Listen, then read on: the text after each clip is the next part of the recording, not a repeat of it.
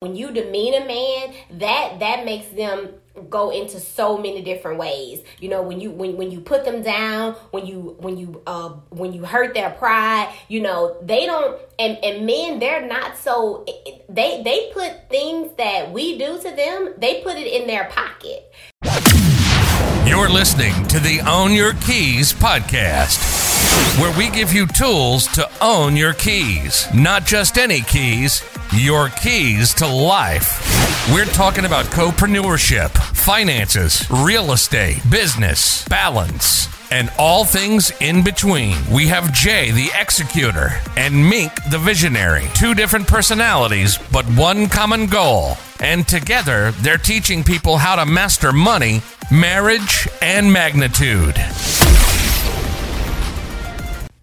What's up, everybody? You guys are tuned in to episode number 3, Own Your Keys. Well, the Own Your Keys podcast. What's good, y'all? Welcome back. It's your boy, Jay. And, I forgot to introduce myself. It's Mink, but y'all already know that. They may know. Yeah. Well, if you guys don't know, I'm Mink, and that's my boo, Jay. Her husband. Yeah, my husband. So what's up, guys? Last week we talked about being equally yoked, and we kind of wanted to piggyback off of that because that was a pretty short podcast. We briefly talked about being equally yoked, unequally yoked. And so this week we're going to talk about being both sides of it, equally yoked and unequally yoked in terms of your finances. And we're going to talk about some of the strategies that we've even done this year to align ourselves with, you know, our collaborative goals. Well, just like, you know, kind of just being frank, you know, we're gonna hone in on one of the biggest subjects that cause people to get divorced, that cause people to, you know, have arguments and just not on the same page when it comes to, you know, unequally yoked, because that's a broad topic, but there's a lot of subtopics that's underneath that category. And, you know, just about money, you know, managing your money together, planning your finances together, you know, that is a part of being equally yoked. And we meet so many people, so many of our peers that they don't manage their finances together. You know, you have one of the spouses, you know, they may have separate accounts. They deal with all the money. The other one don't know what's going on with the money, and it may seem that it's effective at the moment, but it's always a blow up effect at one point in time. Yeah. And I mean, sometimes, like, I don't know, sometimes I feel as though it's not always like a horrible thing to have separate accounts in terms of why you have a separate account, you know. So I don't want people to get like that misconstrued, because sometimes people be like, oh, well, what's wrong with having separate accounts? And we're not saying that at all. But what we are saying is that it's not hidden accounts, right? You know, right. And you know, we a lot of the things that we do together as a couple are just period.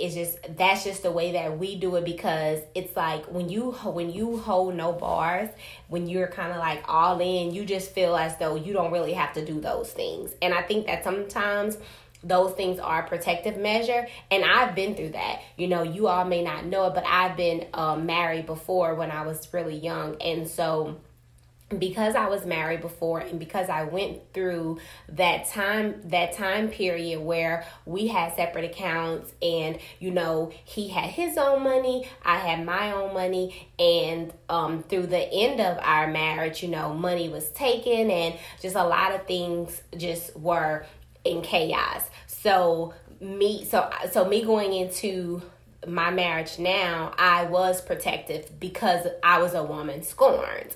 So, you know, when you have those kind of situations, it does put you in a different mindset, and it does make you protective over the things that you have worked for as a woman. Definitely. And, from a man's perspective, well, I'm going to say from my perspective, I didn't learn about money growing up. I didn't learn how to manage money. I didn't learn about, finances. So, when I became an adult, I adopted the same practices that I seen, and which was, money came in, money went out. Spend everything you earn. Right. So, and it was like, it's never enough money to save money, and that was... And it's always enough money to save money, guys. Let me just put that in there. Definitely. Yeah, it's always enough money. Even when you think you don't have enough money, there's always room to save. Right. But as humans, we play how we practice. So, even though my mom would tell me certain things on how to manage money, tell me about credit and stuff like that, I adopted what I saw her do. And that was what I learned. So that's what I brought into my relationship. But the key factor here was me and Mink made a decision to work with each other, because we knew that it was a certain way that we wanted to live, and was certain things that we wanted, and it wasn't going to be effective for us trying to do it separately. So we identified the fact that we had two different perspectives on how to manage money. Yeah. And we worked together to try to learn. I learned a lot from her. She learned some things from me, and we had to go outside to broaden our education. And we're still learning right now. Still learning now. You know, just basically how to be masters at this. Yeah. So that's one of the things that we talk about is, being open-minded and not just saying, well, he don't know how to manage money, so I'm going to just do it myself. Or getting mad or getting upset, because that's one of the biggest things, too, with, a lot of women don't realize this with their husbands and their spouses. It's like, when you demean a man, that makes them go into so many different ways. When you put them down, when you hurt their pride, they don't, and men, they're not so, they put things that we do to them, they put it in their pocket. And you'll be going on with your life, and then 2 years later something may happen, and he'll tell you something that from 2 years, you're like, this happened 2 years ago. But that's what they do. They put it in their pocket and they hold on to it. So when you are, if y'all are running into a situation to where it's like, y'all are butting heads because of your finances, and then you're saying like, oh, you're this and you're that, and you're putting them down, that's not gonna make a man feel secure. True. And so that's one of the things that comes with, of course, communication and spending that quality time to really understand the person that you're with. So when you are doing your finances, when you are sitting down and you're collaborating on your financial goals, you're able to come together as one and one mind, and you're able to communicate effectively. You're not talking at each other. So like what Jay was saying with him and I, like because remember, we had communication barriers. Not that we didn't talk to each other, but we had communication barriers. So with that being said, we had to come together, and it was times that I would tell him, okay, if I do this thing, let me know. Like we even had where we would give each other signals, or I come from a family that talk loud, and because we have an elevated pitch in our voice, sometimes a lot of people would think that we're upset or we're mad, but that's just the way that we would talk. And for Jay, he could not understand it because his family is not like that. So I had to tell him and explain. I had to actually explain to him, okay, when I'm talking like this, I'm not upset, I'm not mad, but because this is something that you are bothered by, and it's like you automatically go into defense mode when my voice is elevated. Tell me to pipe down. You know what I'm saying? And that was something that we had to work through. But again, it came from us communicating about that thing. You see what I'm saying? So just think, if we would have never communicated about that thing, or if I would have never paid attention and noticed that he goes into defense mode when my voice is elevated, we would have never tackled that issue. Right. Right. And another thing is, let each other off the hook. I think one thing we do as humans, in getting into relationships, when we get into relationships with our spouses, is that we just expect each other to know everything. Yeah. You know, we assume that they're supposed to know what we know, or vice versa, and that is far from the case. Especially if you're, you know, when you're a younger couple and you're getting together, you haven't experienced enough life to know how to do certain things. True. So understand that, you know, money management, financial literacy, that is an education. That is the same thing as if you went to elementary school to learn English, math, and reading. And that is something that we hone in on in our courses, in our coaching courses that we have, is teaching financial literacy, because people do not understand the depth that financial literacy goes into, and they do not understand how it is the foundation of every financial decision that we make. And if you think about it, if you really, really, really, really think about, you know, literacy, even in terms of reading a book, if you do not know how to pronounce words, if you do not know how to combine B and A and C and D, you know? Subject verb agreement. Yes, exactly. If you don't know the subject verb agreement, I'm talking about just reading, even when you're in first grade, it's the same thing with money. If you do not understand money, if you do not understand what money is, how the economy even function and flows, how are you going to be able to make wealth building decisions? How are you going to be able to make sound financial decisions for your family if you are not financial literate? And people think that it's a cookie cutter thing. People think that it's like a 1-2 snap and I'm fine. No, it's actually it's time, it's effort, it's hard work, because a lot of the things when you are becoming financial literate, you are not going to be able to do financially. Even if it's a $2.57, because that's how much my coffee costs from my favorite place. Even if it's that, you know, $2 a week. If you cut back, if you're going to the coffee place 3 or 4 times a week, you calculate that up, that is $11. And just think, if you say, you know what, I'm just not going to go one day. You know, I'm not going to go one day. By the end of the month, you've already saved $12 just by cutting back from one day. So those are the things that financial literacy helps you to understand. It helps you to understand your habits. It helps you to understand where your money is going. It helps you to understand your mindset. It helps you to understand who you are, how you spend money, and why you spend money the way that you spend money. Yeah, definitely. And you know, it's like just like I was saying, you guys, you know, ask yourselves, did I learn how to be financially literate? Yeah. Did I learn how to manage money? Yeah. And if you can't say you did, then even if you feel like that you're doing well with it, it's probably a lot of things that you don't know. Especially if you do not have savings, especially if you just have your money sitting like in a money market savings or something like that. If that's the only place that you have money sitting at, then you may not be financially literate. You know, that's the truth. Right. You know, because 99% of people that are financial literate, they're going to make sure that their money is making money for them at the highest level. Exactly.